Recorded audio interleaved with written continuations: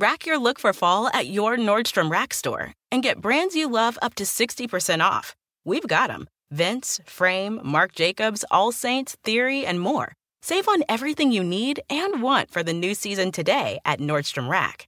The latest denim, boots, cozy sweaters, designer bags, plus updates for the whole family and home. Score great brands, great prices, now up to 60% off every day at Nordstrom Rack. What will you find? Every team, every topic, everywhere. This is Believe. Today's episode is brought to you by Cars.com. With over 2 million vehicles and 50,000 more added every day, Cars.com will match you with the perfect car for you, your budget, your life, your style. And if you're ready to say goodbye to your current car, Cars.com will get you an instant offer to cash it in. Just start by entering your license plate and get matched with a local dealer who will write you the check. So whether you're looking to buy or sell, just go to Cars.com. It's magical.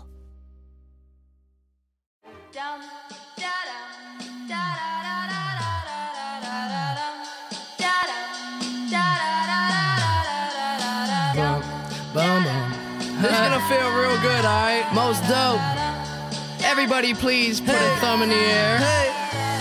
1, 2, 3, 4. Some crazy ass kids coming knock up on your door, so let 'em in, let 'em in, let 'em in.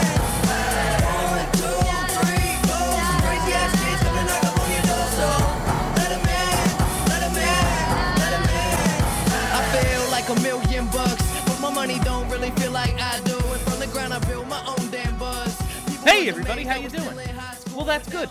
Welcome to Broad Street Hockey Radio. That's right, BSH Radio. My name is Bill Matz. I'm your director of fun and games for the evening. It's over.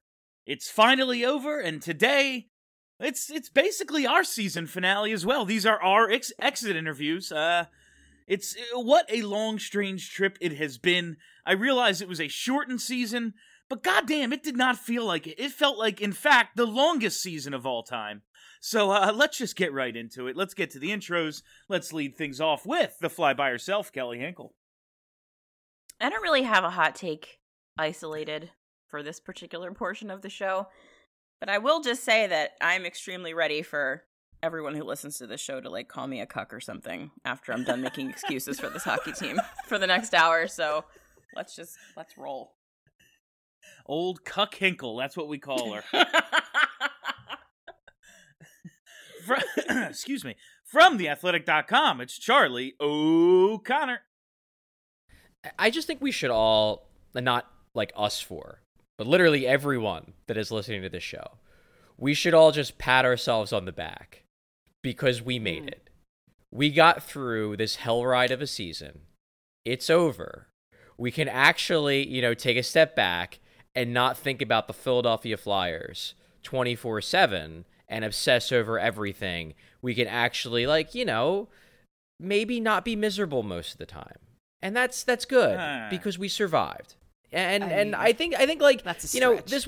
This wasn't a positive season by any means, but hopefully we have other things in our lives that are good. And let's focus on them. Charlie. For a bit. Well, Charlie, first of all, I want to commend your idea of everyone out there listening, all of us patting ourselves on the back. Yeah, Charlie, I told you off air, I just read your player grades column on The Athletic, and I really liked it. I especially liked the A section in which no one was awarded an A. For the rest of the grades, go to theathletic.com and pay the fee to read it. But I believe all of us deserve an A, so congratulations, guys. You all get A's. The other end of it, yeah, we could just not think about the Philadelphia Flyers, or I could go on Twitter for 8 hours and call everyone an asshole who doesn't agree with me about exactly what they need to do and why. That is one strategy that seems to be employed by several people. That is, in fact, an option. To each their own. And last but not least, Stephalicious D, Steph Driver. We did make it, and it did feel like the longest season of all time. If you look on our podcast feed where you're finding this podcast right now, you'll find a BSH interviews with a friend of ours who got sheet caked by Gritty, and that is now a verb, getting sheet caked. I love that it's a verb. That happened. It's a verb fantastic. now. So she dirty. straight up took a sheet cake to the face, and there's no innuendo there. Like, it was a sheet cake. And there was some impact. There was a thwack when it hit her. There was a squeak before the thwack. Yeah. Yeah. I can't believe she didn't, like, tumble. Like, she took that. Well, She, like a she champ. said in the interview, they told her not to flinch, so that was the only thing going through her head. Like, don't flinch. And in the interview, you'll find out that she got hit with not one, but 2 sheet cakes, and we don't know where that second sheet cake video is. Oh my God. So he hit her with the first sheet cake, turned around, went back into the van, got a second one, and threw that one too. Oh my God. Gritty is so fucking, like, I realize people, like, get mad about the mascot because people are miserable and it's just the way ownership is pulling the wool over your eyes. Like, no, I fully recognize this. I fully recognize this team fucking sucks. That doesn't change the fact that it's hilarious. It's amazing. Whoever is It's in there is an amazing. absolute genius. Yeah. Just Yeah. so good And at their like job. an athlete, Yes. they hit Lauren from a There was distance. Yeah. right in the head. Very accurate throw. I mean, that was we're talking about, like, sign this guy to a minor league contract and see what happens kind of thing. Minor league? Half Well, the I mean, he's gotta bullpen start can't somewhere. make that. Half the bullpen can't make that throw. You're not wrong. Jesus. So I just want to say, man, I'm going to do plenty of complaining about the actual Flyers soon because, like, yeah, it's not like I'm happy, but goddamn, what a stupid fucking season. Like, Oh, stupid. just the worst. the Flyers have been done for a week and a half, and the regular season still has 6 days. It's not just Canada. I think the West finally wraps up tonight. Like, the playoffs start Saturday, and then there's still games in the regular season. Like, what is this? What are we doing? What is this season? Why is this season Well, I mean, the just why still is because happening? of all of the. It's all of the COVID pauses. Like, that's why. It was. No, already I get supposed to be why. over, but- It's just the dumbest fucking season ever. Like, oh yeah, it's super dumb. Why does Vancouver and Calgary have to finish out their season? First of all, like, what is the point of this? That really is everyone knows why. It's because there are TV deals, there are, contracts signed, and they're trying to fulfill their obligations. But these games are a farce. Like, they really are. Mm-hmm. They're going to be so bad because the players, both teams know they're not making the playoffs. It's irrelevant to the standings aside from, I guess, draft position or lottery position or whatever. They're just going to be skating around like it's kind of like a leisurely skate, and I don't blame them because the games don't mean a damn thing. And I get the NHL's in a position where, again, they have to, kind of keep their partners happy in terms of the obligations that they've, I guess, promised to fulfill. But yeah, the idea of the Vancouver-Calgary games, like, they really should have found a way to be like, all right, Vancouver, you had this team-wide COVID outbreak. You're not making the playoffs anyway. Just go home. Like, you had an awful season. Just go home. You don't have to play out the string. But unfortunately, money is involved, and money talks in this situation, which means they got to go out and play hockey, even though the games don't actually matter. I don't know how I don't know how television works in Canada. Maybe there is more than just 3 stations, and, like, 2 of them are about bacon. I don't know. But, wouldn't these networks be happier airing, I don't know, fucking playoff games? Like, it's probably the regional networks and all sorts of stuff. I don't know how it all works, but it just seems pointless. Absolutely freaking pointless to me. But that's neither here nor there. We have our own team to worry about. And, man. Do we have to? I guess. Yeah, this is it. We reflect today, and then we never look back. This is the Dave Hackstall era. We put it in the rear view, and we talk about it constantly. So I wanted to lead off with, I think, maybe my favorite question from all of the exit interviews, and it came from our own Charlie O'Connor. He asked the one and only Dave Scott, the genius running this whole ship here, He tweeted this out. That's how I heard it at first. He said, ask Dave Scott that if the collapse was unacceptable, why no obvious changes were made this season in response to that collapse. Now, first of all, that just really hits on like something that drives me nuts. People call shit unacceptable and then they accept it. Like, oh yeah, and then we fully accepted this unacceptable outcome. So Charlie asked that. And he said that Dave Scott responded by pointing out the success of last season and the odd nature of this season. So basically 2019-20 earned people some slack in his eyes. Now, the odd nature of this season, I started with that. It was an odd, stupid season where if one thing went wrong, there was a good chance 20 things were going to go wrong. Understandable. We've talked about it. I've even acknowledged it. However, the success of 2019-20 was a single playoff round victory. A round in which they were outscored 13-11. And then in round 2, the round they lost in, they were outscored 24-16, and the only games they won were in overtime. I realize, like, last year, comparatively to what we'd been seeing, was a success. Just the product we saw on the ice was considerably better than what we'd been watching for the previous seasons. However, to say that season, in which they won one playoff round, unimpressively, was, oh yeah, well, we can't change anything, look at what we did last year. That's just flawed from the start. Like, how can those two things, like, how can that be the excuse? Oh yeah, but last year we were so good. Were you? So, I think it's important to acknowledge that what you are referring to happened after the onset of a pandemic. Now, I know that no one wants to acknowledge that may have affected the lives of human beings that play hockey for a living. I know that that's something that we just have decided is not allowed to happen. However, it did, and I'm assuming that what Dave is referring to is the regular season in which they looked very, very good.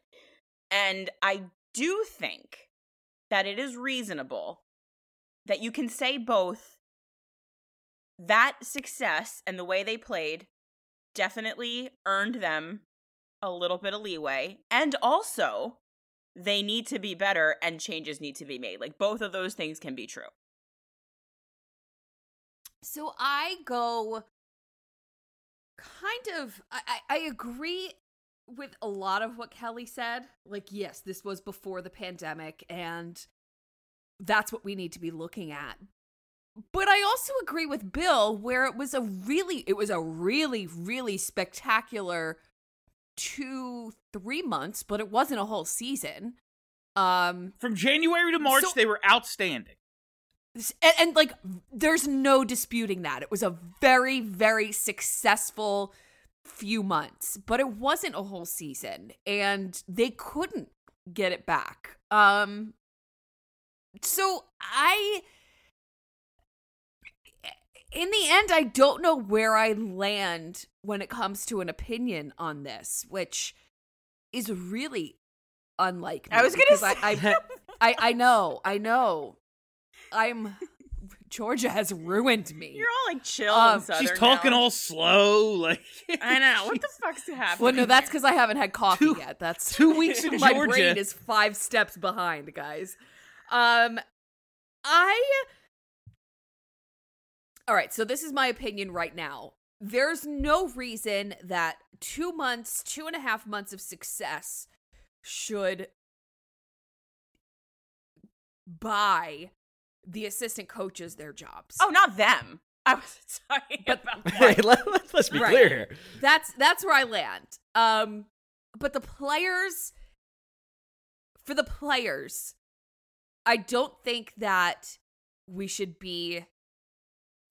God, I just give them so much leeway because the pandemic was just so brutal on everyone. I give them flexibility because the pandemic was awful, not because of what they did in January. I'll give them more slack, and I'll get to you in 1 second, Charlie. I'll give them more slack for this season, like not the results, because like I'm still mad about what happened, but just in terms of like blaming the pandemic, like everyone was under the exact same circumstances in the bubble. Like, Tampa Bay was awesome, and you know what they did? Went and won the cup. Like, so it's not... I have an easier time blaming the pandemic for the current season that just ended, than, like, calling last year a rousing success when, like, was it? I don't know. It was nice. It was cool to win a round. I'm really happy that happened for the first time in, like, 8 years, but I don't know. It seems like it's just the bare absolute minimum of what you could possibly accomplish. Go ahead, Chuck. Yeah. So I think there's 2 points I want to make here. The first point, in referencing specifically my question to Dave Scott, which was, if it was unacceptable, why did you accept it and do nothing? In retrospect, they should have done something. Like, they really should have done something in March when things were going to shit, to at least show that, like, hey, we're trying to save this season. Like, I don't know what, like, maybe that something would have been, and we're going to get to this later, knowing that Carter Hart was a goddamn mess, maybe go out and get a goalie and sit Carter Hart for 2 weeks. Like, something. Overpay for a defenseman to stabilize the defense. Fire an assistant coach. Like, something I think should have been done in season, both number one, to try to save a season that at that time still could have been saved, and number two, to show the fans that the front office and ownership actually gave a shit that stuff was going as bad as it went. So that's number one. I do think something should have been done. Something beyond, at the trade deadline, trading Michael Raffl and Eric Gustafsson for basically nothing. So that's number one.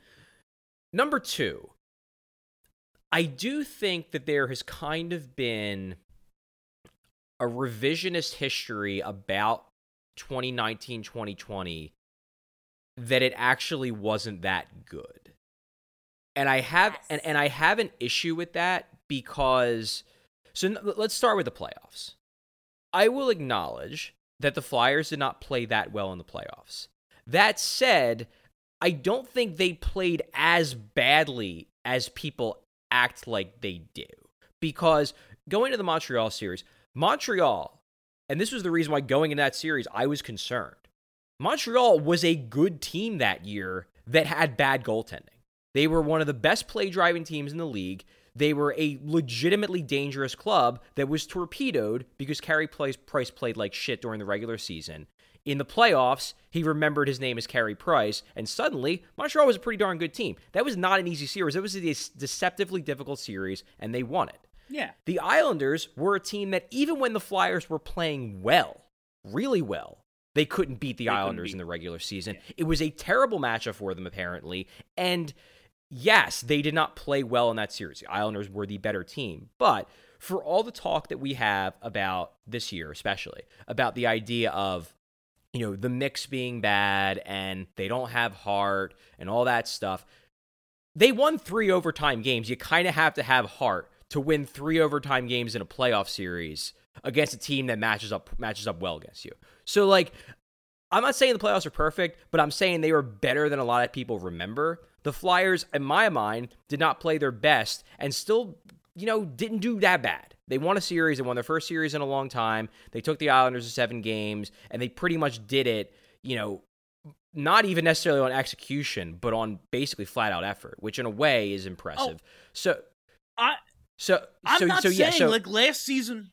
Yeah, go ahead. But then I want to get to the regular season too, because the regular season has kind of been retconned to be it was a month and a half of really good play. A few months, yeah. And I don't think that's quite fair, just because I think it oversimplifies what happened that season. So to quickly run through, and I realize I'm hijacking some time here, but I just think this is something that, like, you can't really talk about on Twitter because it's a little bit too nuanced. So going through the 2009 to 2020 season. The first month of the year, the Flyers, from an underlying standpoint, were great. They kicked ass. I remember writing an article, like, I think it was after they beat Columbus on a Saturday game, that it was like, the Flyers are the best play-driving team in hockey. This is wild. Then they struggled for a bit at the end of October into November because I think they were still trying to grasp the nuances of a new coach's system. Yeah. Then they acknowledged it. Yeah, and then they I remember hating Kevin Hayes in November. They acknowledged that. Then they started to figure it out. They started to play very, very well going into December. I remember they played Ottawa. I think on like a Saturday, and it was like it was a home game in Wells Fargo Center, and Travis Konecny got hit, and the team basically like jumped up and supported him. They spent the whole rest of the game trying to basically kill every Ottawa player. Scott Lawton scores the game-winning goal, does a screaming flyby of the bench. It was a lot of fun. And I remember writing an article after that game being like, yo, the Flyers might be fun again. This is pretty cool. Well, then what happened? Then Oscar Lindblom got cancer. And then the team got staggered because of that, which is totally freaking understandable when one of your teammates out of nowhere, who's under the age of 25, gets fucking cancer. Then they do the Disney on Ice trip. That was bad. They come back, and the rest of the year they were really good. Like, to me, like, people have retconned the season to be like it was an inconsistent Flyers year that just happened to end on them being hot. To me, I think that was a pretty good team all year that got hit with two things, being we're adjusting to a new coach and our teammate got cancer, that caused the only bad parts of the season. Like, I think the Flyers were a good team pretty much the whole year, and then in the playoffs, they didn't play as well as they could have, but it wasn't as bad as people remember. So I believe the Flyers should have done something to stem the bleeding this season, but I don't think it's crazy to say that 2009 to 2020 was a good year. I think it was a good year on the whole. Yeah, I'm not saying last year I'm not saying it was a failure. I'm just saying, like, what did they really accomplish to be like, well, we can't mix this up? Obviously, this is just an anomaly. Like, no, you've had one good year and one shit year. I don't know which is the true team. Like, I think they're a lot closer to last year. I think they're a lot closer to last year than this year, like, true talent-wise, but what the fuck does that mean? Like, they were terrible at the end of this season. Like, from March on, they were one of the worst teams in the league. So what are they really? Why can't we just fire Therrien and Yo? What are they doing? Why can't we trade for a goalie or a defenseman? Like, we can't possibly get one of these guys out of the lineup? Phil Myers, who hit the net maybe 6 times all year? God forbid we take his spot. Like, I don't know. It's just like, how good was it? I agree with everything about last year that you said. I'm just saying, that's it. That's the ceiling for this team here, is a playoff win. Maybe we'll play better next time. I don't know. Or be better. Like, make the team better. That's just my looking at that. It's like, oh yeah, we're cool with a second round loss. Like, that's fine. So here's the thing. We made the playoffs. We got our home games. It's fine. The main takeaway here is that it really doesn't fucking matter what Dave Scott says, because at this point, the people in charge of the hockey, Chuck Fletcher specifically, have acknowledged that the team isn't good enough, that the mix isn't right, and that changes need to be made. That's been said out loud. I don't give a fuck what Dave Scott says out of the two sides of his corporate lackey mouth. It doesn't matter. Chuck Fletcher has acknowledged that the team is going to change in the summertime. That's what's important here. Dave Scott it doesn't matter. It doesn't matter what he said. No, what Dave Scott says to you and me doesn't matter. But what does matter is he's the one who's in charge of firing Chuck Fletcher. He's the one who sets the attitude for the team, and if he thinks this is acceptable, so too will be the people who are failing. Hold on. So I've worked in corporate America for a very long time, and you could be told literally in the morning that you're doing a great job and that you're next in line for a promotion and be fired 2 hours later. Yeah, they're full of shit. They're full of shit. His attitude, ever. His attitude in this answer directly reflects what they did this season. Nah, we're fine. Yes, but it doesn't premeditate, is that the right word that I'm looking for, what they're going to do in the off season. And also, as Charlie said, they needed to do something in March. Once they didn't do anything in March, at that point, you get to the trade deadline, and what's the point then of doing anything? Like, it's too late at that point. March, the season was lost. If you didn't do anything to stop the bleeding in March, doing anything after that was a waste of time. You might as well wait till the summer. So the point I'll make about Dave Scott here, in regards to, sort of what you're saying, Kelly, about does what he says actually matter? I think Dave Scott's philosophy as, chairman, owner, whatever you want to call him, of this team, is that he hired hockey guys. He hired Chuck Fletcher. He hired Elaine Vigneault and all that, and all the coaches and whatnot. And he wants to be like, okay, I'm going to let them do their jobs.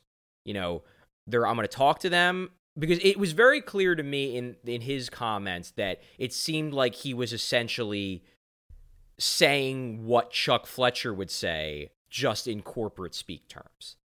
And I think that plays into, like, he is an owner who is going to hire hockey people and let them do what they think is best. And Chuck Fletcher thinks what is best is not to go crazy and overreact or just react in general and make, a blow up change. Now, you can disagree with that. You can disagree with that being the right strategy, but Scott's viewpoint, it's not that I don't think Dave Scott cares. It's that I think Dave Scott looks at it as, I don't really know what to do, so I'm going to trust the guy who I hired to know what to do it, and then I'm going to say basically what he tells me in the conversations that we have. And in all honesty, for most, as far as owners go, like, that's not a terrible philosophy. It goes back to what we were saying last week, where it's like, that wasn't Ed Snyder's philosophy. So it seems like a dramatic departure from what Flyers fans have been used to. But, like, I don't think that's inherently an awful philosophy. The question is whether you trust Chuck Fletcher. Like, that's the big question, because clearly Dave Scott trusts Chuck Fletcher still. If he didn't, Chuck Fletcher would not have a job. So to me, the Dave Scott question for me is less, does he care? And it's more, is he correct to trust that Chuck Fletcher and these coaches can fix this? That, like, it's a subtle distinction, but it's a distinction. No, I get it. I just think it's funny that, like, since he doesn't know what to do, he'll go to the people he hired. I really would love to be Chuck Fletcher when, like, my contract's up then. And be like, I would like a 200% raise when I'm the hockey guy. Like, I would love to be in that position of Chuck Fletcher. It's just like, I don't know, man. Firing Tarion and Yo was like the easiest thing they could have done in the universe. And, I don't know, they're both going to come back, and they had like the worst penalty kill of all time this year. But I feel like that's Fletcher, though. That's not Dave Scott. Yeah, but like Fletcher is like being told everything's fine from his fucking boss. It's this hierarchy I just don't trust it. See, but I think it's not that. It's not that Dave Scott is telling Fletcher that everything's fine. It's that Fletcher is talking to Dave Scott and basically being like, we'll figure this out, trust me, and Scott is trusting him. So, like, this is kind of where I'm talking about, like, you have to better understand the dynamics here. Like, everyone is still in Ed Snyder mode. Like, they still have this belief that, like, the chairman drives the direction. I don't think that's how it works anymore, and we have to kind of get used to that. That's even scarier, that the general manager has no oversight. Like, I don't... Well, I mean, if I the don't team, think that's what he's saying. If the team struggles again next year, then people are probably getting canned. But at this point, Scott's looking at it as, I liked what I saw last year. I didn't like what I saw this year. I still trust the guys. But that trust could go away if the Flyers finish 24th in the league next year. All right, we are going to take a quick break because I feel like this next topic is going to take basically the whole rest of the show. So we're going to take our commercial break right here, and we'll be back on the other side. This is advertiser content brought to you by Frito-Lay. Hello, I'm Chip Murphy, here to get you ready for the big tournament. Tonight we'll break down who will be cutting... Cut! What are you two doing? Sorry, Chip. Prez here got his feathers ruffled when I told him Ruffles has zero chance of winning the title. And I was letting Dip know that she is not taking into account Ruffles' iconic ridges. Guys, it's March. We have to start talking about the tournament. We are. It is the 2023 Frito-Lay Snack It. We're talking about big-time matchups between Cheetos, Smart Food, Lay's, Sun Chips, and more. Just head to the Frito-Lay Snack Bracket and vote for your favorite chip, pretzel, or dip for a chance to win up to $1,000 or a year's worth of snacks. This sounds great. Keep up the good work. Just go to fritolaysnacket.sbnation.com. No purchase necessary. Sweepstakes ends 4/3/2023. Void where prohibited. Here's worth of snacks awarded in the form of 52 coupons, each good for 1 bag of chips. See official rules at fritolaysnacket.sbnation.com. All right, everybody, we are back. Welcome back to BSH Radio. We're getting into the power dynamics within the hierarchy of the Philadelphia Flyers, and honestly, I just want to get back to the to what we saw on the ice. But Kelly's gonna get mad at me here, but I'm gonna try to make a distinction, like about using the pandemic as an excuse, because it is a valid reason for the way things went. But I kind of heard some things like they came into the season out of shape. Like they weren't able to find ice in Canada or wherever they were home before the year. They didn't work hard enough in the off season before they came into camp. And that kind of set the tone for the season. And I have a lot of trouble accepting that as the excuse when they won a whole bunch of games to start the year. Yes, after the COVID break, things went to shit, and that's a valid reason for why it did. Still, quote-unquote unacceptable, but, it's definitely contributed something out of their control, why the season went the way it did. But the stuff about coming into the season, I don't know, man. They were 11-4-3 or something at one point. I don't buy any of what Vigneault said about. First of all, it felt very much like a thing that I have come to realize is a normal Alain Vigneault thing, which is I'm going to blame the younger players on the team for the things that went wrong with these games for reasons. Now, I was in Canada at the start of this pandemic. It was not from what I understand, down here. You could not do anything, and they were serious about it. You could not go anywhere. You could not be in a park. You were allowed to go out and run and then go right back to the house. And they were actually enforcing it, unlike here. So I can buy that if you're, I don't know, Nolan Patrick, and you're in Manitoba and shit's locked down, you're how do I get on the ice? I don't know. I can't do it. They won't let me. Maybe they could have worked a little bit harder to spend a bunch of money privately renting ice. I don't know what they could have done, but I can buy that it was harder for the people that were in Canada to do their normal off-season training. That I can buy. Like Bill, I don't think that it was a problem heading into the season. They did not seem to be out of shape. I don't think that not being able to get ice time meant that they were sitting on the couch eating potato chips all season. I'm sure they were still doing quite a lot of athletic training. That's what I was doing. I just don't buy any of what he said, that part of what he said, to be honest with you. It just seemed like a bunch of bullshit. Yeah, I just think it was interesting. I just thought it was interesting because then in the player interviews you do hear, Travis Sanheim said, I tried real hard, but I don't have a full gym at my house, and I had to buy ice time, but it was hard. They will tell you that it was hard. And I don't necessarily think that the results at the beginning of the season correlate.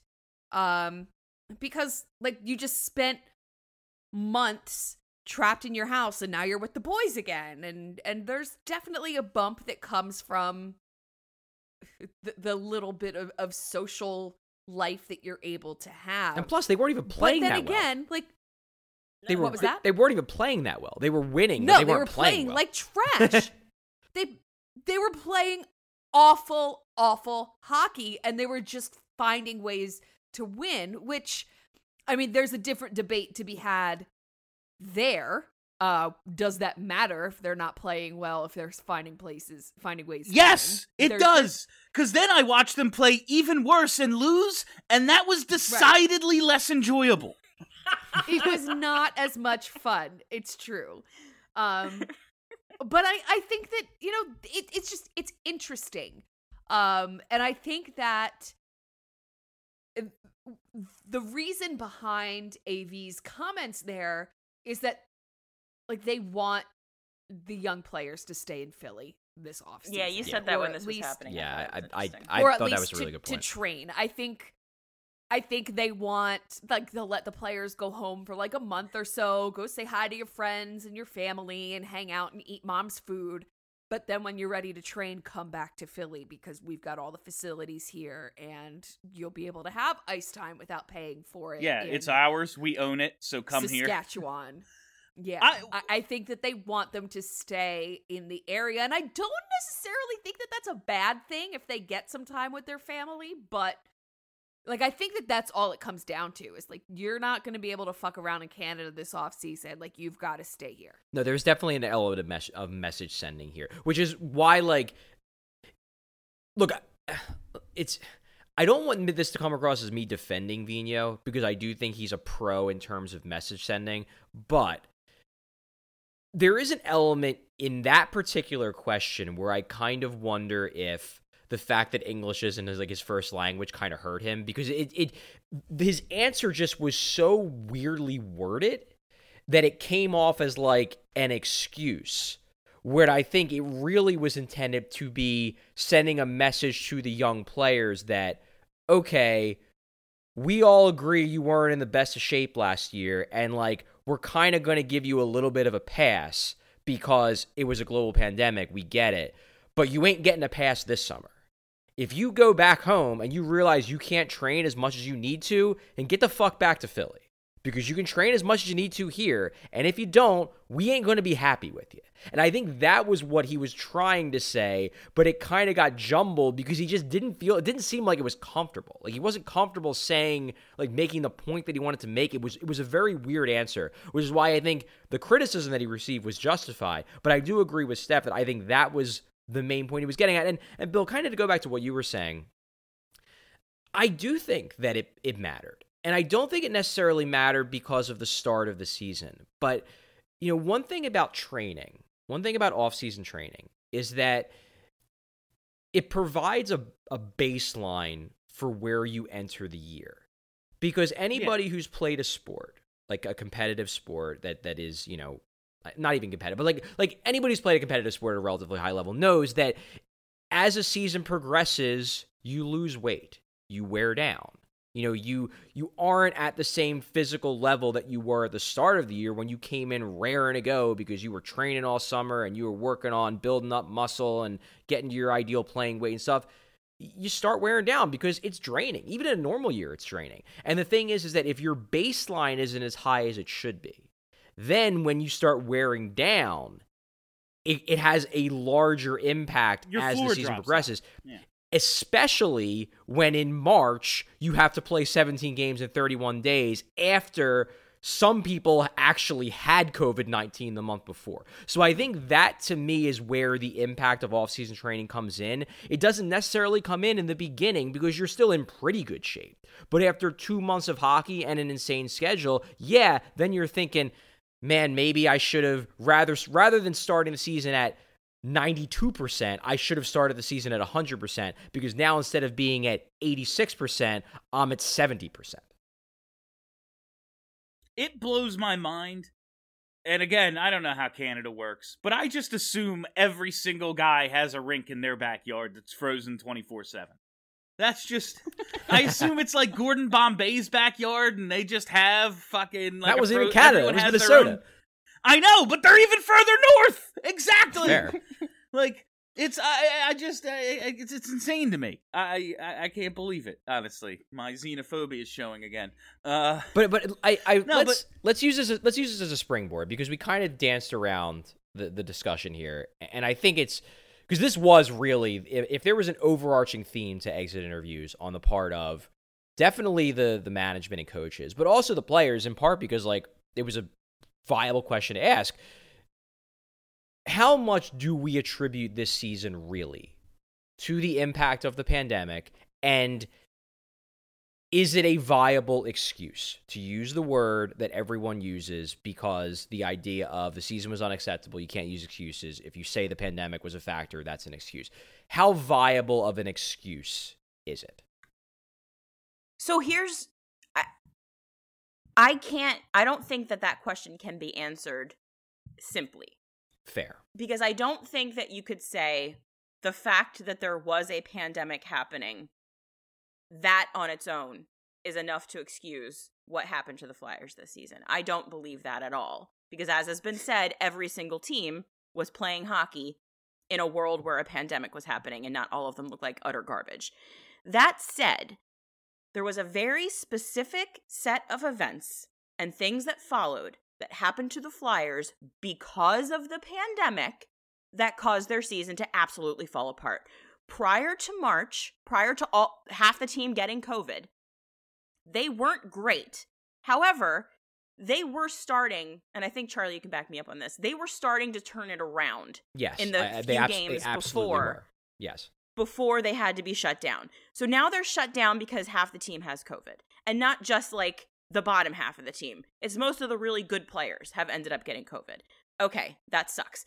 Now you have an outdoor game sitting on the calendar that the NHL refuses to fuck up and forces you to come back and ice half of an AHL lineup to play that game on television. It's a disaster. What else was going to happen?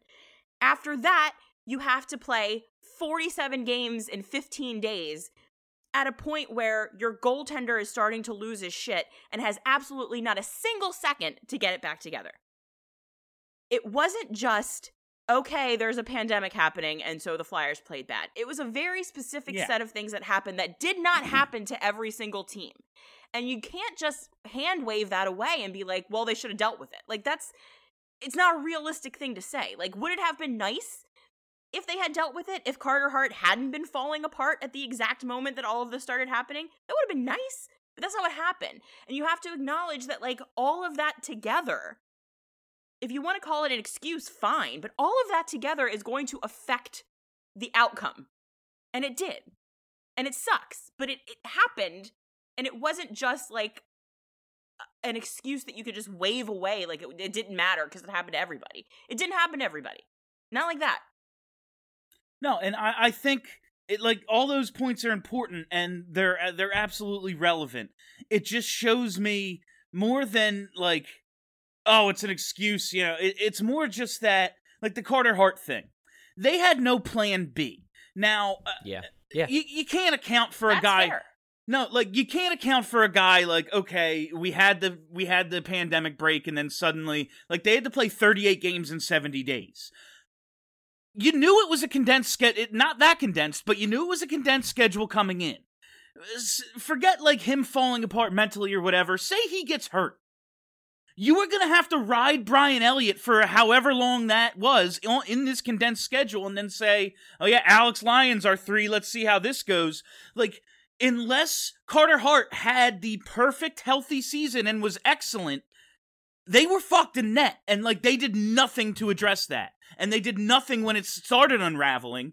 And then, you know, they go 14, 19, and 5 over that 38-game stretch because they have no goalies now.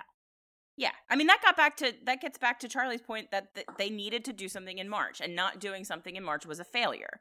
But I was mostly talking about, like, the product on the ice and the way that the team was playing and that kind of stuff. That, I think, you can, if you want to just put one word on it, attribute it to the pandemic. How the front office responded to it is a different thing, in my opinion. They could have done better. But I just don't think that you can hand wave pandemic and say that the Flyers should have dealt with it the same way everyone else did because everyone else did better. Like, I just don't think that's a fair assessment. I don't think it is either. And the point that I made on Twitter is that everybody deals with trauma differently. And these are human beings. And what we've all been through over the past year and a half is a trauma. So it drives me insane to hear people say, well, other teams did it better. Well, that doesn't matter. Like, let's look at the individual cases. And I know that we're going to get into this soon, but hearing the quotes from these guys, like, they really, really went through a rough patch. You gotta give them a little bit of a break. Like, it's been hard. Yeah, so kind of where I've come around on this, and I really had to do a lot of thinking of where I stood on this, because I think it's a fascinating question, because I don't think it's right just to say, like, well, the season didn't matter because COVID fucked them over. Like, I don't think that's right. That lets too many people off the hook. Where I've kind of come around on this is that absolutely the pandemic was the number one reason on the whole why the Flyers season was bad. 100% number one reason. And that's just based on everything we've learned about the year. It's based on, the Flyers had the worst goaltending in hockey, primarily because Carter Hart, had serious problems dealing with everything. You talked to Scott Lawton in exit interviews. He lost weight and then couldn't taste anything, so he couldn't put weight back on, which plays into why he scored, no points in 20 straight games to end the year. You talked to Oscar Lindblom, who basically was like I couldn't get back to where I was because the schedule was too crazy, and I totally believe that because the guy had fucking cancer treatments the year before.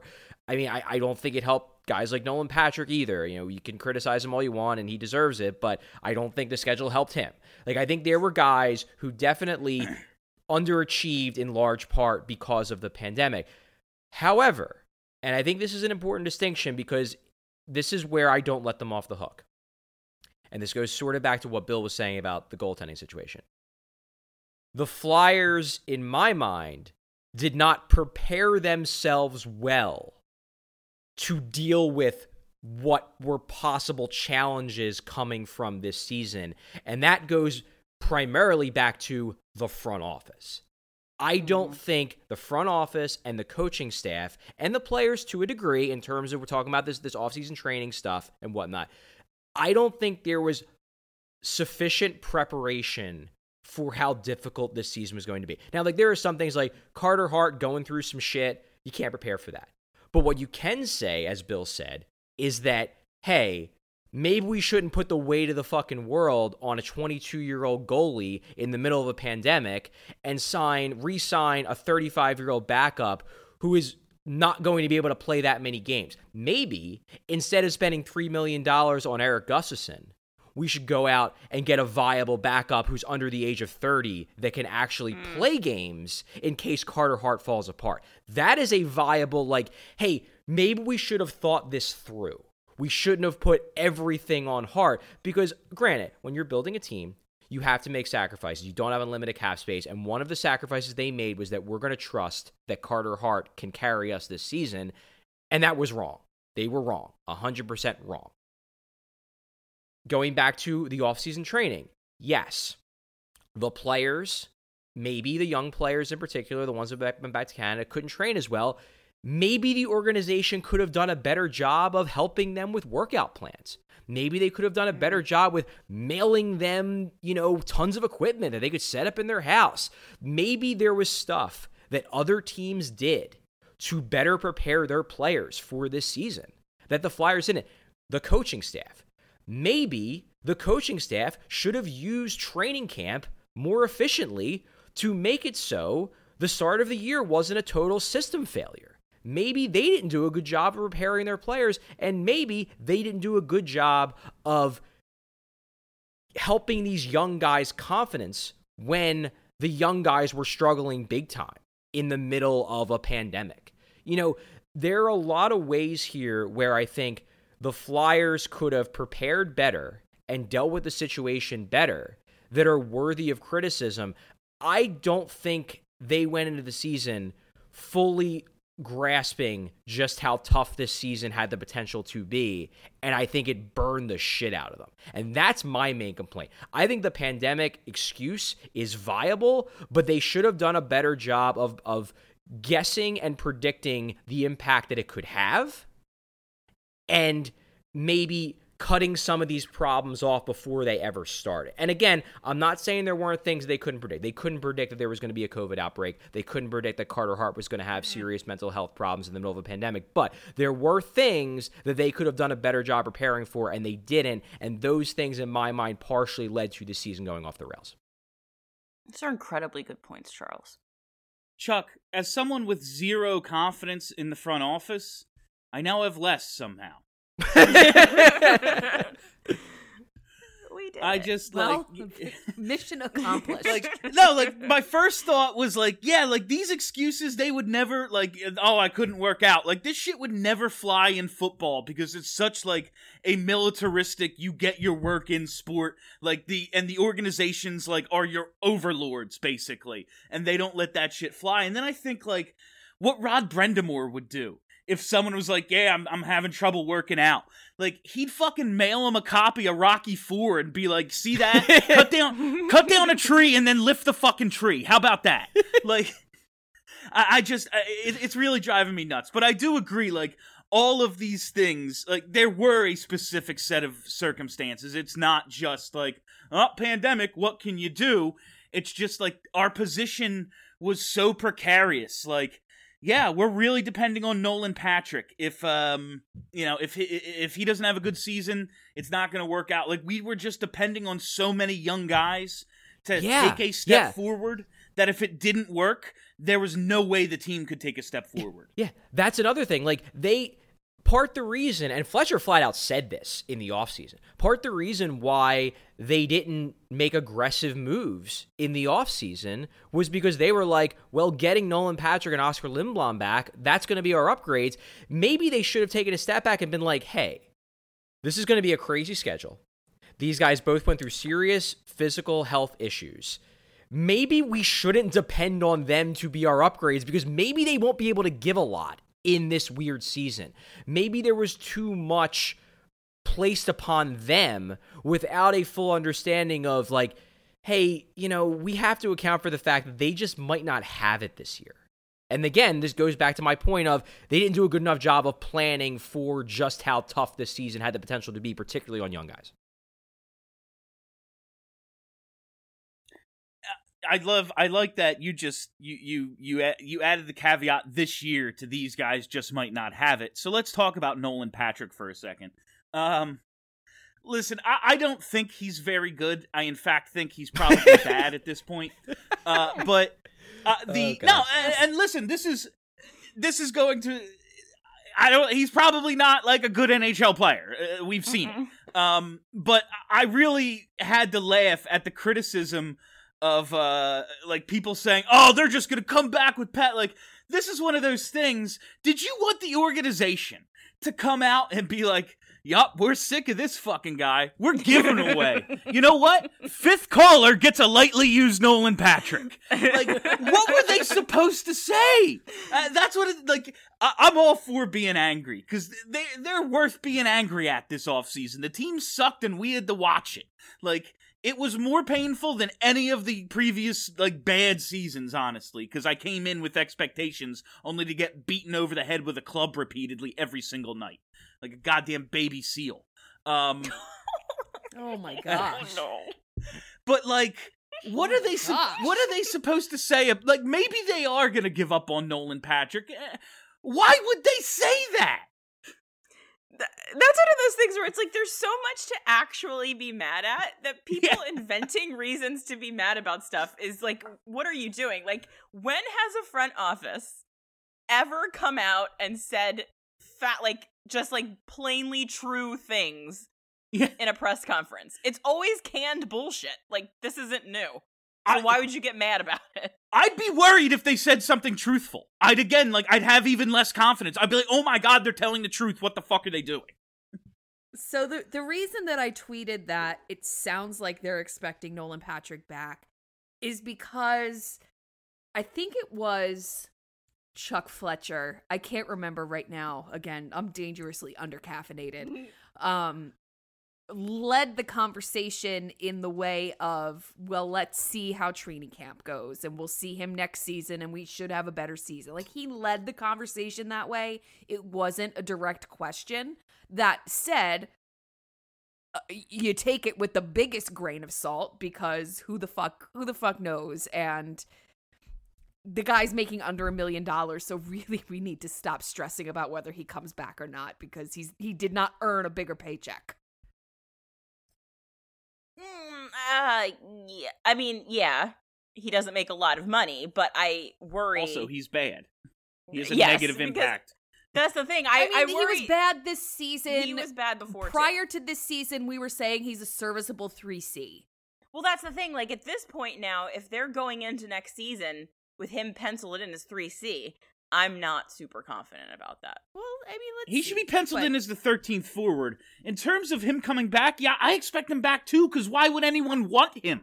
He stinks. Well, I mean, the thing with Patrick in my mind is that if he, I don't think it's a foregone conclusion he comes back. There's definitely been some smoke around the idea of maybe the kid needs a fresh start somewhere else. There was some talk. Elliot Friedman brought up some talk on a couple of his podcasts about the idea that maybe Patrick needs a change of scenery. Knowing what I know about Chuck Fletcher, like if Fletcher believes that it's in Patrick's best interests as a person to be somewhere else, I think he will do his best to accommodate him. Now, I don't know if that's the case, but it's just based on what I know about Chuck Fletcher. Chuck Fletcher, I think, let me put it this way. There are people in the Flyers organization that do not like Nolan Patrick, that do not think he's going to be good. I do not think Chuck Fletcher is one of those people. I think Chuck Fletcher actually likes the kid. I think Chuck Fletcher actually believes in the kid. But I believe that if Fletcher thinks that it's just not going to work here, and that maybe he needs to be closer to home, maybe he needs to be with a general manager we trust, which brings up the possibility of Vegas. I think he will try to accommodate him. So I don't think it's a foregone conclusion that Patrick comes back. That said, I do think that Fletcher is wary about getting rid of Nolan Patrick because he still does believe in the skill set. So I don't think he's going to give him away unless Nolan Patrick basically makes it clear that, hey, I would really appreciate, being somewhere else because I just don't think it's going to work here. That's where I'm at with Nolan Patrick right now. There's only one circumstance under which he breaks out and becomes, a legitimate player, and it's when we give him away. That's what's going to happen. If he's traded in a package to Calgary, he'll continue being Nolan Patrick. I am the foremost hater of the plus minus stat, but no, that's terrible. If you're a negative 30, okay, in 52 games played, there's probably something there. Here's the thing. There's a that's problem. bad. That's so bad. Perhaps if he skated into the defensive zone one time, as opposed to just kind of coasting his way in there. He gets there when he gets there. Whatever happens, happens. Yeah, you're not the center or anything. You're not the third defenseman. My God. It was brutal. The thing is, his plus minus... brutal season. His plus minus directly reflects the fact that they just never score when he's on the ice. That's what it tells me. Yeah, he has a negative impact. Yeah. They just never... He does nothing to contribute to the scoring of goals. Whether the other team scores or not, that's pretty much up to them, because it was up to the other team all year whether they wanted to score or not. Can't just blame that on Nolan Patrick, but, they never score when he's out there. He does nothing. Do we have Nolan Patrick quotes? I know we were supposed to set up quotes. I don't remember what they were. We do. All right. So yeah, I don't think we specified Nolan Patrick quotes, but yeah, he definitely was. He looked down. He looked real down on his season. Obviously Nolan Patrick has a reputation for not being especially forthcoming with the media, and he was not loquacious. Let me put it that way. But there did seem to be. It's really hard to tell with him as a media person because it's hard to tell whether he's, not talking a lot because it's out of scorn for the people he's talking to, or if he's not talking a lot because he's just really down on himself. But I will say that, this interview, it did seem to lean more towards the latter than the former. I'm sure the former was there a bit because I don't think that's ever going anywhere with him. But it did seem like he was down and disgusted with his play this season. That's what I got out of listening to his quotes, and I did it. So I was tweeting, so I had it just the video was in the background, and I was just listening. I wasn't watching. And what I heard was someone who just this is as close as you're gonna get to a player saying out loud, "I played like shit this season." And there's a lot of self-loathing there. That's what I heard. I heard someone that hates Nolan Patrick. I kind of operate under the assumption that Nolan Patrick thinks Nolan Patrick is the fucking best. That's not what I heard at all. To be fair, I did not hear the Nolan Patrick portion of the exit interviews. Yeah, no, I think that Nolan Patrick thinks that Nolan Patrick is a piece of shit. Well, that makes two of us. Listen, I want nothing. Like, I'll criticize the guy all day, but it's because I want nothing more than for him to be good. Because if he's good, it solves a very specific 2-year-long problem that has plagued this team. Like, they need what he does very badly. Like, they need a third-line center. It's a big old hole in the middle of this lineup. Like, we talked about the depth with this team. The strength of this team was their depth at forward. Well, if you don't have a 3C, you don't have a third line. It doesn't matter who your wingers are. Like, it's a very specific issue that he could solve by being good, and it's very frustrating to see the path his career has taken. Now, maybe the migraines, not playing for a year, and then coming back in this bullshit season, like we've outlined, it is a shit season. Like, there's a lot of reasons for a lot of things to go wrong. I'm finally coming around to the thinking that, like, maybe he really just doesn't want it that bad. Now, maybe this, like, he'll realize it, and he'll turn it up, and he'll work to become the player he needs to become, but he seems like a guy, and I resisted this line of thinking for a long time. But he kind of seems like a guy who expected to step on the ice in the NHL and keep doing what he was doing in juniors. And since he can't, he's like, yep, so be it. Yeah. Because even, it would be one thing if he was just bad. Like, all right, you had a bad season. You just came back from a year off. Okay. But he never really looks like he's trying. And I don't think it's like a Jeff Carter. You don't look like you're trying because you're just that good. Jeff Carter was fast. He wasn't trying, but he was still skating by guys. That's the thing. I think it was not the last game of the season, but one of the Washington games. I just remember it was in the overtime, and he was on the ice. And I just kept waiting for him to enter the frame. I just kept waiting for him to enter the frame, and then I think that was a Washington game. I might be making this up. Washington scored.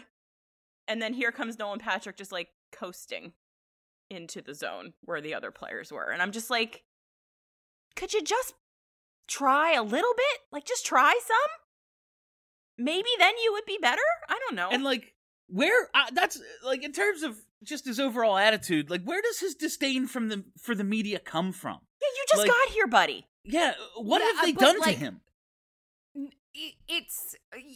He was one of these kids that was under a microscope for his entire teenage life. Most of those guys are good with at this. The media. What was that? Most of those guys are really good at the media thing because they've been doing it for so long. I mean, maybe, but he's a different personality. Say it. Just say it. And what, that he's an asshole? Oh, no, I was going to say, that wasn't what I was going to say. I mean, like, he's someone that lives with Kevin Hayes, and Kevin Hayes is like, yeah, he just stays in his room all day. Like, I don't know that he's here. Like, he's in his room all the time. Like, he is an introvert. So dealing with that type of environment probably is not fun or good. Like, I'm a personality who I would love to be interviewed every day of my life. Like, you want a camera to follow me around? Like, yes, please. Like, I am an entertaining person. We'll do this. But that's not everybody's personality. But also, he's an asshole. There it is. Like, he's an asshole. Listen, I've never talked to the guy. I don't know if he's an asshole, but, like, sure seems like it. Yeah. Maybe he's nice to his friends, I don't know. Probably not. Do you? I mean, there's always there's that person in the friend group who is like kind of a dick, but like it's funny because there's that like element of trust there, so you let them be kind of a dick because you know they're gonna have their back in the end. Maybe that's Nolan Patrick. I don't have any friends who aren't dicks, honestly. So like, okay, fair. Does everyone here expect, like, if you had to put money on it, Nolan Patrick, Philadelphia Flyer, Game 1 next season? I would say no. I would put money on him not being a Flyer next season. I would keep my money because I think it's 50-50 at this point. I would say, I would say 50-50, I think. I'm going to obviously everything's 50-50. Guys. Everything's 50-50. No, I'm going to do more digging on these kind of questions over the next couple weeks. Off the record conversations and whatnot. Right now, it's just been like a sprint to pump out as much content as possible, so I really haven't been having those conversations much. At this point, I would say that I could see him coming back. I could see him not coming back. I don't think it's hard, fast, one way or the other. If you put a gun to my head, my guess is that he's somewhere else, but that's just a hunch. That's not based on like anything I specifically heard. I just think they're going to make changes this summer, and if they don't think that Patrick is going to work here, then get him somewhere else where he might work. So, speaking of changes, doesn't look like the coaching staff's going to be shaken up at all. AV, I'm fine with AV coming back, because again, like 12 months ago, I thought he was one of the 3 best coaches in hockey. I'm not putting this on the head coach entirely. Everybody deserves blame for this year, but like, if we're going to blame him, we also have to blame every single member of the team. I am. Yeah, and I do. Like, absolutely. Like, I think even guys that I believe had good years shoulder blame, and that's the thing. Like, I like Claude Giroux a lot. I think he could have been a better captain this year. I like Kevin Hayes. He had a shit year. I think Travis Sanheim and Phil Myers are good, but they did not play good. Everyone deserves blame. Tarian and Yo, though, man, like, how? How are they coming back? How? They gotta go. Yeah, it's funny. Like, I think there's just a feeling with Fletcher and the front office that they don't want to pin this on the coaches, and they don't want to let the players off the hook, and they like the experienced coaching staff, multiple guys with head coaching experience. And it looks like that's why. I mean, I still wasn't sure if maybe after exit interviews they might turn and maybe dump one of these guys. I wondered if Kim Dillaball might get let go because he wasn't even a guy Fletcher hired. He was here before Fletcher got hired, and I didn't get the sense that Dillaball and Hart were on the same page a lot of this year, especially in terms of trying to fix him in March. So I thought maybe they go with a different goalie coach.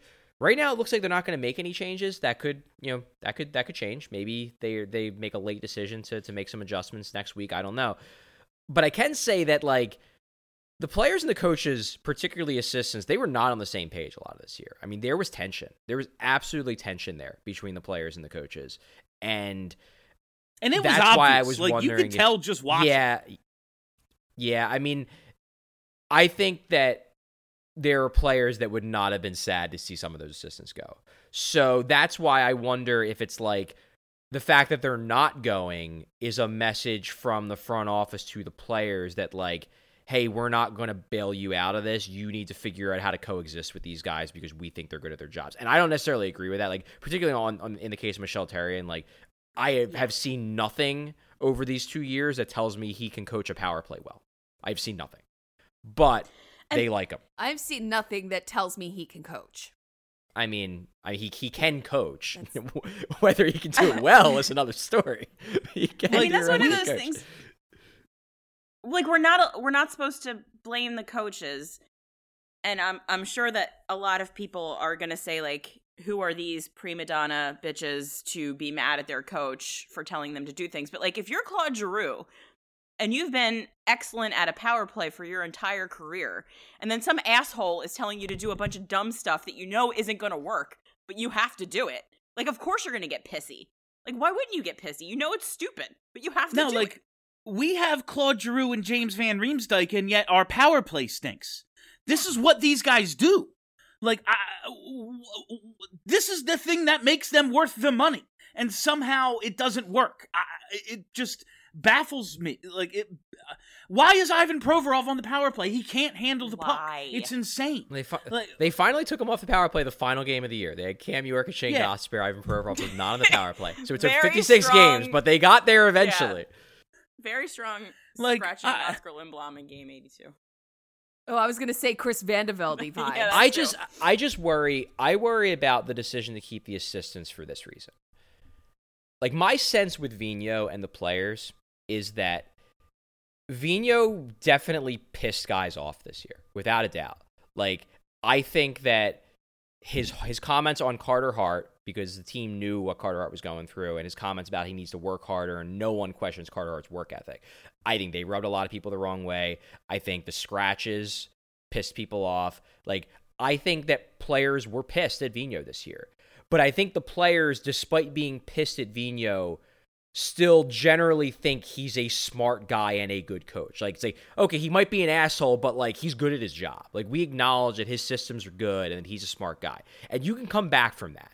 Like, you can come back from that because winning fixes everything. Once you're winning, everybody's happy, and, then it's like, well, okay, maybe he scratched so-and-so for a game, but, hey, we're winning, so gotta trust him. The assistants, I don't know. Like, I think it may have reached a point with some guys where they're like, it's not just that they don't like the assistants, it's that they think they suck at their jobs. And I don't know how you come back from that.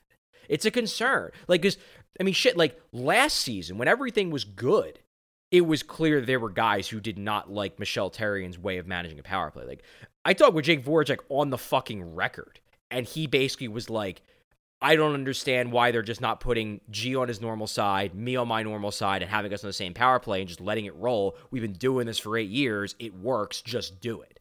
And, like, that was on the record. So, and that was in the good year. Like, imagine how pissed they were in the bad year. Yeah. No, and that's like you said, like Alain Vigneault, like, I'm not comparing him to Bill Belichick, who's like the best coach ever, but like nobody likes Bill Belichick, but like they all respect him, so they deal with it. These assistants, I'm getting strong Ottawa Senators in the Uber vibe. Like, yes. Yes. Remember that? Oh God, amazing reference. Thank you for that reminder. The single greatest, like, fucking TMZ video of all time. And remember how the Flyers penalty kill at the time was even worse? Senators have ever done. Yeah, they're like looking it up and they're like, "Oh, the only team we're better than is the Flyers." Like that shit. Like, and like Dillabaugh, like a special, like, goalie is such a mental position. Like, it's one of those 90% half mental things. I just want Carter Hart to be comfortable and happy, and if he's not, there's no point of the coach. Like, none. Ian LePerriere, what does he do? What does he do? Professional best friend, but he needs to not be on the bench. If the whole team if you need a professional best friend, call up Chris Stewart and put him behind the bench. Guess what? Professional best friend, good cop, whatever his job is, if the whole team's pissed off at the coaching staff and everyone's having an impossible time dealing with the pandemic, you're failing at your only job of giving hugs. Like, what you doing here, Ian? He must make really bad chocolate chip cookies. Like, I bet they're chalky and disgusting. Yeah, Lappy's role has always been described to me as kind of like a conduit role where, he's the guy the players can talk to. He's the guy that they can vent to. He's that guy. He's like their buddy. And in a sense, I get that. And then there's also like a scouting role. He was providing, up in the box insights to the coaches in games last year. Obviously, that was different this year because he was on the bench now. The thing with Lappy is, like, I just don't think his role is essential. So if they keep him around, like, whatever. That said, I'm not sure how much value he's actually adding. So if they were to let him go, it would also kind of be like, whatever, I feel bad for you because you're a good dude. But, like, I don't know how much you're actually adding to this whole thing either. Yeah, can't he just, like, be the captain of the alumni team or something? Like, he doesn't appear to need to be, I don't know. Maybe he's essential. This is just, the whole thing, this coaching staff, just as, if you want to send a message, like, I get, we're not going to blame the coaches, deal with it, but also, the players are the ones who have to go out there and play. Like, maybe they shouldn't be pissed at everybody. Yeah, but with Vigneault, I can buy that, but with the assistant coaches, like, the strategy and the fundamentals were bad. Yeah. It was a direct result of what they were telling them to do. They're not good at their Like, jobs. if you're coaching the defense and the defense doesn't know that the slot is where you're going to want to cover some guys, like, you're doing a really, really bad job. Yeah, the point about the systems I will make is that, and I'm not the power play to me is the exception. Like I don't know what they do on the power play, but whatever it is, it ain't working.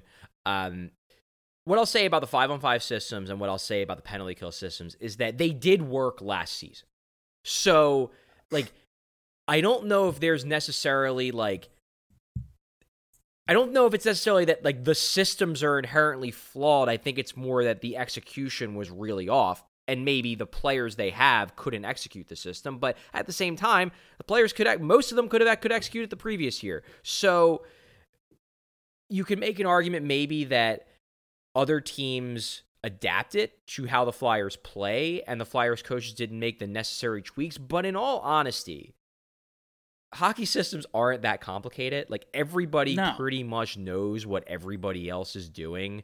Most of it is execution and little tweaks in terms of how you match up with certain teams and what they like to do.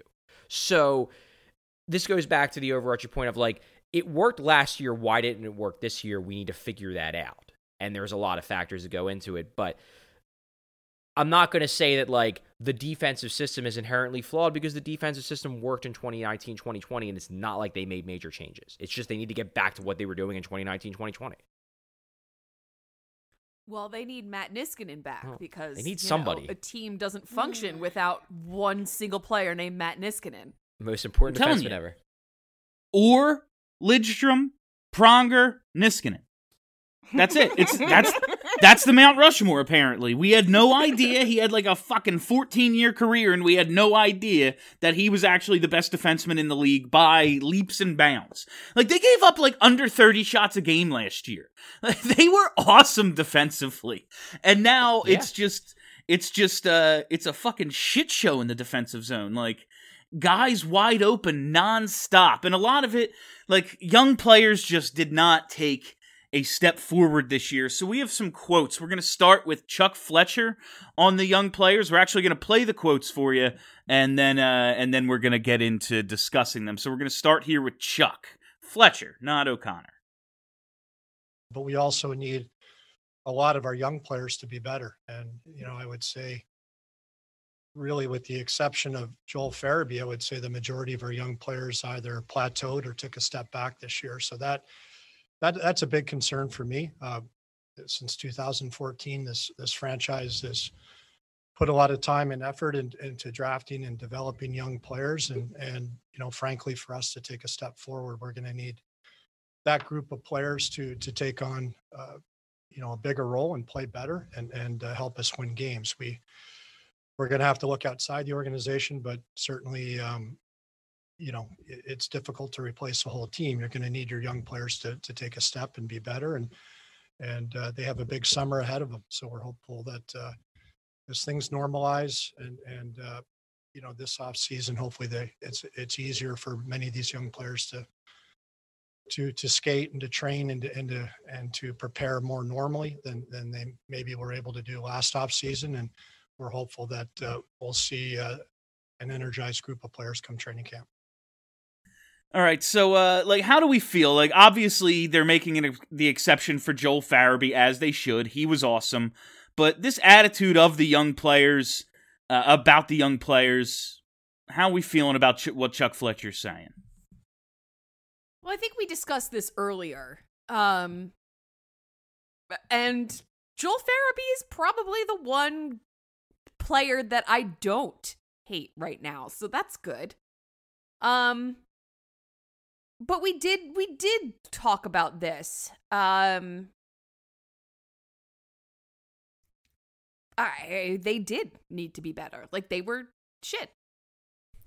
Yeah, I mean, I think the interesting part about this quote is not that obviously the young players didn't play well. Obviously, pretty much everybody under the age of 25 either didn't take a step forward or actually got worse this year, aside from Joel Farabee. It's more how blunt Fletcher was about pointing it out. Because, I mean, I remember when we did the press conference with Fletcher in March, I zeroed in on the young players being the bigger issue than the vets, who generally speaking were having decent years. Maybe not great years, but having decent years. And Fletcher pretty forcefully defended his young players. He kind of was like, hey, we still believe in them. We still think they're really good. And this conference had a different tone. This conference had a tone of, hey, these young players, like, yeah, we still believe in their talent level, but they really shit the bed this year, and they need to be a lot better. And that, to me, was interesting because it very much felt like, a shot across the bow of those guys going into the offseason, basically being like, yo, guys, get your fucking shit together. And the really interesting quote that he had in here to me was basically, we're not going to be good if the young players don't get better. That was a frank acknowledgement. And that's, in my mind, that's really the pivot point on how you feel about the future of this team. If you came out of the season and you're basically just like, these young guys, like, they just don't have it. They don't have it in them to be impact guys. The Ron Hextall era was a waste because we got a bunch of good, not great players as a result of his rebuild. Then you're going to think to yourself, we need to blow this thing up because these guys just aren't that good. If you believe that the young players just had a bad year and a lot of them are going to bounce back, maybe not all, maybe Nolan Patrick just isn't anything. But if you think most of the young players are going to bounce back or improve, then you're feeling like, hey, they can fix this. And it was just interesting to hear Fletcher basically spell that out because that was a level of frankness that I don't think we got through most of the interviews on Tuesday. I'll tell you, go ahead, Kelly. No, I was going to say a thing that nobody wants to hear from me because it was about Rangers fans, so I'm just not going to say anything. Elaine Vigneault and things that Rangers fans told us.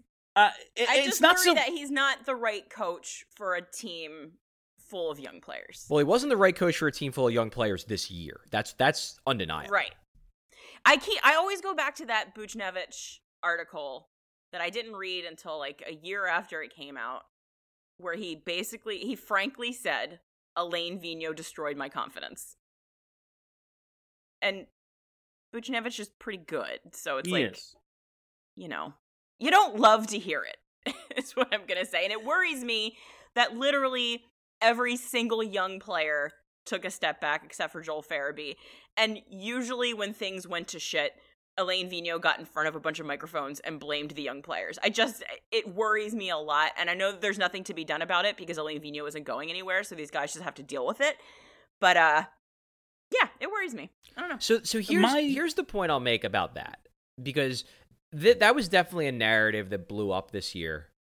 Generally by people who already were Elaine Vigneault skeptics. Because it was like, hey, see, this is what we always thought. He hates young players. I feel attacked. Okay, here's the point I'll make about that. If you go back to 2019, 2020, you know who he was criticizing all the time? The vets. He was calling them out like on a friggin' bi-weekly basis. He did do that. That was his thing. He was calling out the vets. And you know why? Because a lot of the vets weren't playing well. This year, he was calling out the young guys. You know why? Because a lot of the young guys weren't playing well. Maybe it's not that he hates young guys. Maybe it's that he hates guys that aren't playing well. And that's... Or maybe he doesn't hate anyone and he's just doing his job. Yeah, and that's, like, to me, my concern with the young players isn't so much... I mean, it's on the coaching staff, obviously, to develop guys, but organizationally, since Sean Couturier, who have they developed? Like, who have they brought along? That's a guy that was drafted in 2012. Like... who? Scott Lawton? Well, is he the big success of this organization? Scott Lawton? There's Ivan Provorov, who has taken a massive step back and has been inconsistent season to season throughout his career. Like, I just... Bear was so angry at what I had to say about Ivan Provorov that he needed to run away and yell because it's he knows how I feel about Ivan Provorov. Organizationally, I feel like they're failing these young... There's no way every young player was just lazy this offseason and just happened to have a bad year because the coach is mean. Organizationally, they can't be doing enough to develop these guys. If they were, one of them would break out. I think that's fair. Well, we had Joel Farabee, so one of them did, but I understand your point. Yeah, I mean, I think it's tough to say that after this season because obviously, everybody had a down year, so it's, if you're talking about, an up-down trajectory, obviously there's going to be peaks and valleys, and we're speaking about this at the nadir of a valley. So, like, obviously, Ivan Provorov is going to look like he hasn't developed well right now. In reality, he's developed pretty well. Has he reached his, best-case scenario fine. ceiling? No, but, like, he's developed into a pretty good player. Like, Carter Hart was looking like he was developing great, and then this year he fell apart. And maybe that's where we'll transition to that. But, like, I don't think that means that, like, Carter Hart is destined to be bad forever. He just had a really bad year, and we're talking about him at his worst. You know what I mean? No, that's like, I understand. I'm not saying these guys aren't going to turn out because of it. I'm just saying, like, it's taking, like, extra, like, when everybody takes a step back, that's an organizational failure. It's not just these guys. It's not just the pandemic excuses. True. There's something else the matter. And I have to look at who's ever, trying to bring these guys along. Like, I did leave out Oscar Lindblom. I guess he's a development project, but, like, he did most of it overseas. It wasn't here. Like, yeah, he went to, like, rookie camps and shit, but he's developing in Sweden, not in Voorhees. All right. Yeah, I mean, how do I sign up for that? You decided to go to Georgia.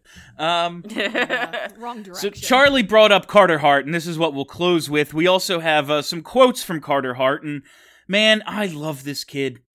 Like, he's the one that I believe will be fine. Like, yes, terribly rough year.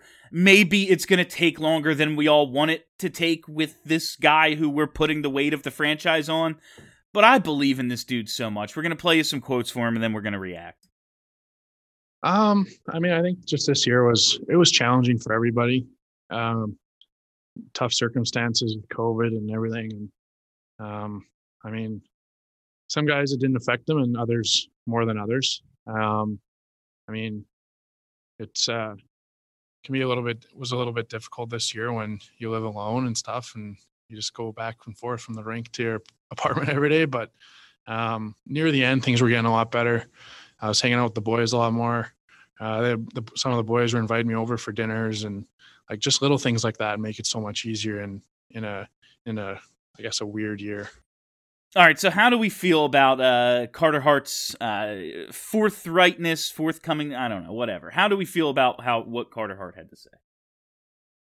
I'm really glad he spoke on it because, like, it's been insinuated that he had a really rough time, but no one really knew. And him just coming out and saying, like, this sucked. Was nice to hear, but also heartbreaking because, like, I personally have been in that situation during the pandemic, and it's really, really hard to live through. Like, it's really difficult. So I don't like hearing that the star of our franchise, the prince who was promised, was going through that hard time. But I'm glad that he spoke to it and seems to be coming through it on the other end. Yeah, I think it took a lot of guts for him to talk about it. Mm-hmm. And, it wasn't... I think it was fairly obvious, if anyone was paying attention, that he was going through some serious shit during this, especially in March. I mean, I think back to that Buffalo game in the beginning of March when he was absolutely terrible to start the game. They pulled him, and then he did post-game media availability, and he had this hat on, and it was like completely blocking his eyes, and he was just staring at the table the whole time. And you watched. It was like sad. It was like, my God, like, this kid is a mess. And like, this goes beyond like, I'm disappointed that I had a bad game. This is, I am an emotional wreck right now, and I don't know how to pull myself out of it. And you really hurt to say, because, you can't forget these guys are human beings. You can't forget that they deal with shit. They deal with a lot of stuff. And just because they make a lot of money and they're millionaires and they get to play a professional sport, it doesn't mean that they can't deal with like mental health issues. And for Hart to come out and say this, I think it took a lot of guts because, number one, it's really hard to talk about this stuff. Like, it's really hard to talk about this stuff. Number two, the goaltending position, it has that reputation of like being a position for head cases. Goalies are crazy. Goalies are different, that whole thing. And when you talk about stuff like this, you open the door for that. You open the door for people, for assholes to make fun of you. for dealing with depression. Like, Robin Lehner opened the door for that kind of stuff too, by the stuff that he's talked about over the last few years. And I have to believe Hart knew that he was opening the door by doing that, but I think he just felt like he should. And I don't expect that he's going to talk about this, a lot moving forward. I don't think he's going to, be a Robin Lehner who brings us up a lot, who's like a mental health advocate. I don't think he necessarily is that kind of person who's going to feel comfortable doing that. But even just saying it out loud and saying that, hey, I was going through some shit. I'm a starting NHL goalie. I'm a name that people know. And like, it's not like, not that it's okay to go through this stuff, but like, hey, if you were having a hard time living alone in the pandemic, like, hey, I was too. I think it matters. And I think it was a brave thing for him to do. Agreed. And like, I didn't want to have this show and be too easy on everybody today because, like, listen, there are generally things to be mad about, but when we get into the circumstances of the individuals, like, it's very easy to see how things went the way they went, especially for like a guy like Hart, who 22-year-old with the weight of the franchise, and he can't hang out, like he can't see his friends. Like that's the part where he says it started to get a lot easier at the end, where I'm able to like go over to some of the boys' houses for dinner.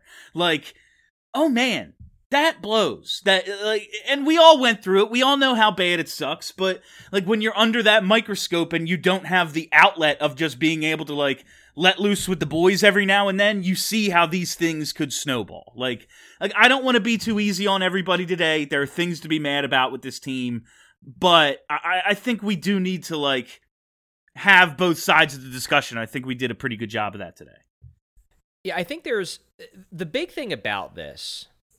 And, obviously there is an element of like, pandemic mental health problems that literally is just like, this is an unprecedented period in world history. The world was on fire for, long periods of time during the pandemic, even just aside from the pandemic. And that's going to fuck with people. I mean, it absolutely is. These are serious, serious things. But one thing that Hart pointed out, and this is something that I can speak to specifically, is that it was really hard, especially for someone who doesn't live with other people. When you get caught in a spiral of thinking that you suck and that you don't matter and that like everything is bad, and then you just go home and think about that every day with no one around, it gets really, really bad. And I can speak to that personally because that absolutely happened to me. Like, it's tough. It's really freaking tough. And then everything gets worse because then you're second guessing yourself constantly. And when you see people criticizing you, you're like, yeah, they're right. Like, I do suck. I'm really bad at everything and I don't deserve anything. And it's like, it's not necessarily that like the pandemic caused the struggles. Like, maybe Carter Hart would have had technical issues regardless. Maybe he made some changes in the offseason that didn't work out, and then he couldn't fix them. Maybe that would happen regardless, but it became a lot harder to fix it because you just get trapped in your own head. And I think that's an important part of understanding what happened to Carter Hart this season, because I think it's something that happened to a lot of people, maybe who didn't necessarily play professional hockey, but it happened to a lot of people just in their general lives and their ability to, function like a human being, which is why I think it was important for him to point it out, because there's another subsection of people that's just kind of like has the mentality of just rub some fucking dirt on it, kid. And that's not the right way to look at it. Like, these are real problems that people need to work through as human beings.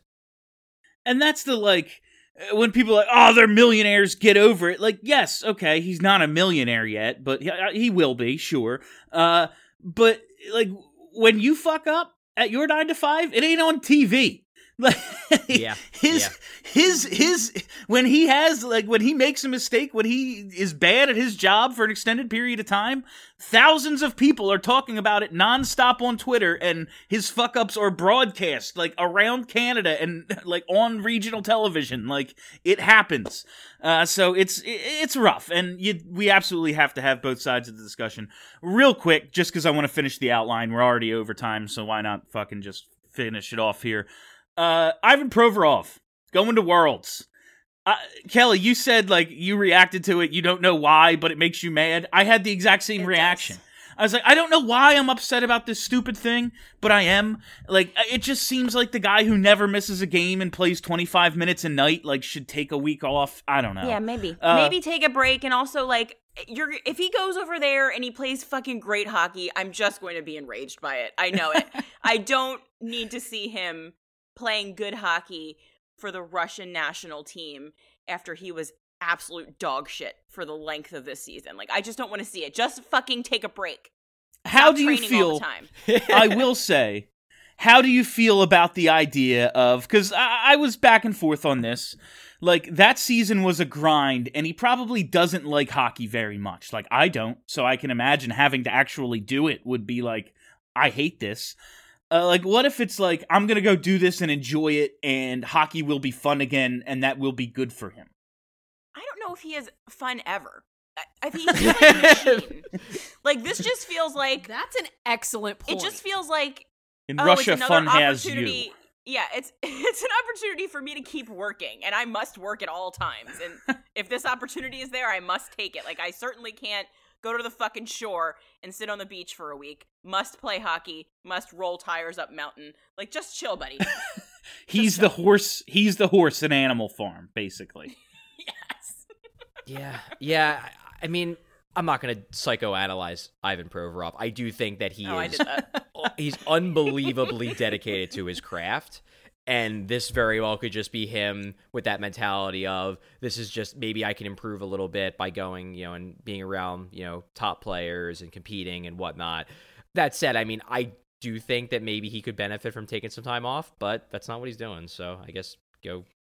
Have fun, buddy. He just needed an excuse to see his family. Well, he could see his family anyway, right? Yeah. Well, maybe he needed an excuse. All right, is that it? Does anybody have anything else? Yeah, it was a pretty long show. I think we talked about a lot. Yeah, I think... I'm so sick of this team. Let's wrap it up. Oh, I wanted to talk about Samuel Morin, but... What do you want to talk about Samuel Morin? We're in an hour and a half. Let's keep rolling. You're right. Just his exit interview was one of the three that I thought was a human.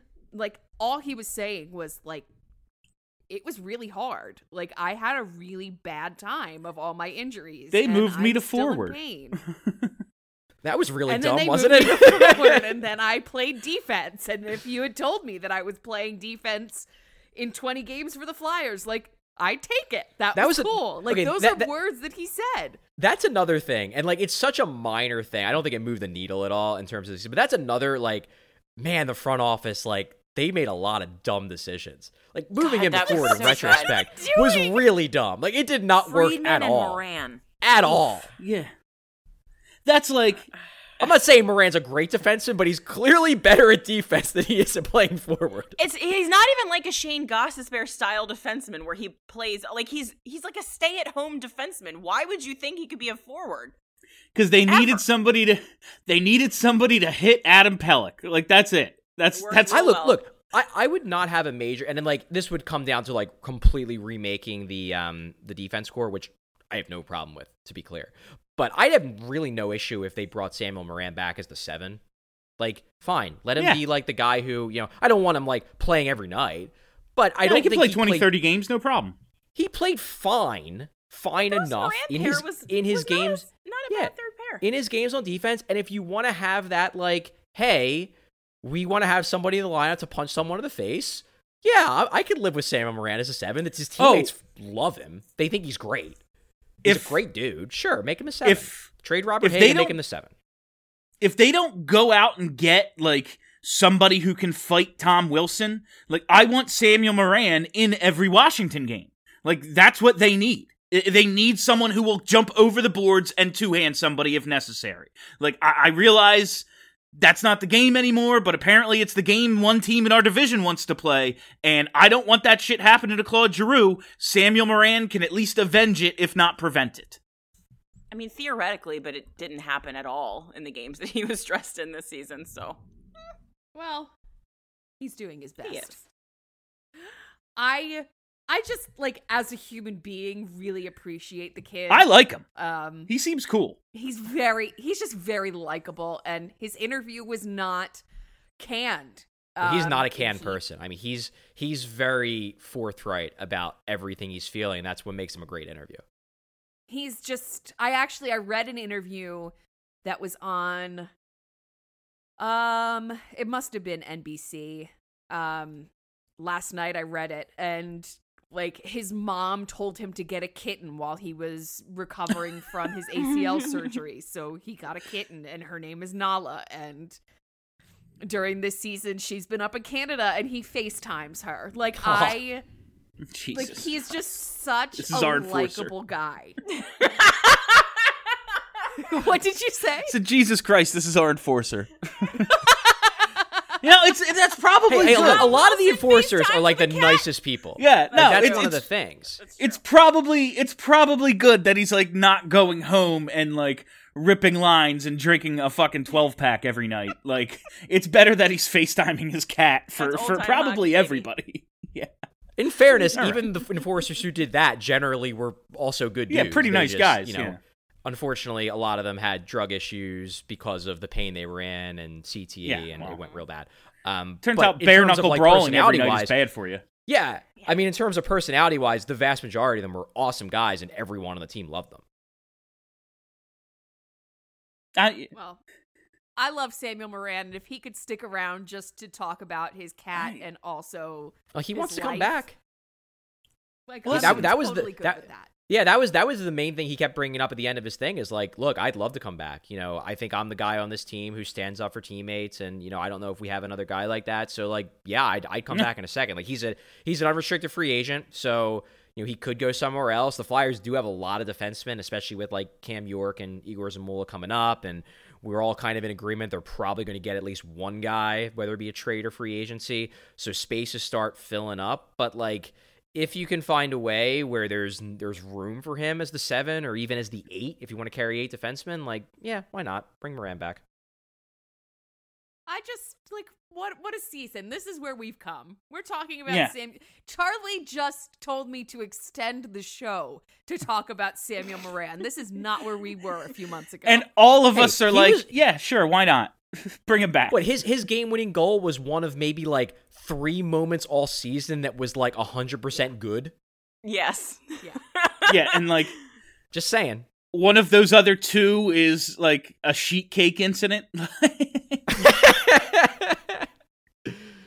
Oh, yes. God, this season sucked so bad. Oh, my God. What a goddamn And it's over. year. And that was it, guys. That was the last time we ever have to talk about that season. Now it is the off season, and we move forward. We look towards next year. We look towards the expansion draft. We look towards the entry draft. We look towards free agency, trades, all the good stuff getting you ready for next season because... Fuck, I want to put this one in the rear view as quickly as possible. Like, goddamn, it just never ended. And now it's over. We are all free to just watch good hockey. Go Avs. All right, that is all the time we have for you on Broad Street Hockey Radio this week. Thank you all for listening. Thank you for hanging out. If you haven't already, hit that subscribe button. Just search Broad Street Hockey wherever there are podcasts, and boom, lots of content. I won't say daily anymore because checking and the post games are over, but like it's still all the Flyers coverage you will ever need in your ears there. So check it out. It's a lot of fun. All right, my name is Bill Matz for Charlie, for Steph, for Kelly.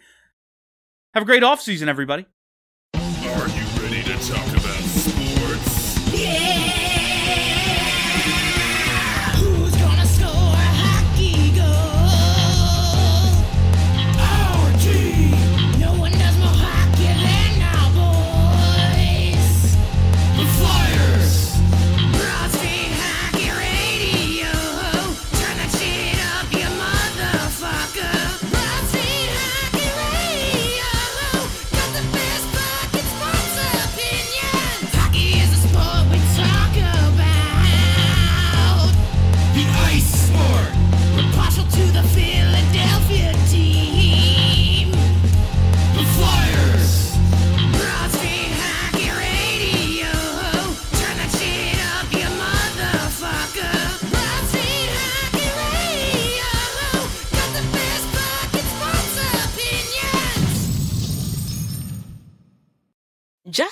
and so good. Thousands of fall deals at your Nordstrom Rack store, starting at only $30.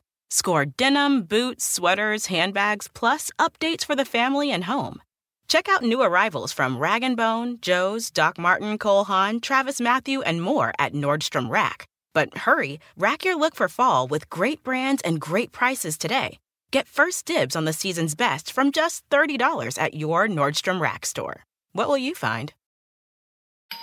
Our house is a mess. Come on in. I'm Amber Wallen, internet comedian, plant queen, and host of your new favorite podcast, Fly on the Wallen. Okay, that's pretty presumptuous to assume that this is going to be their favorite podcast, by the way.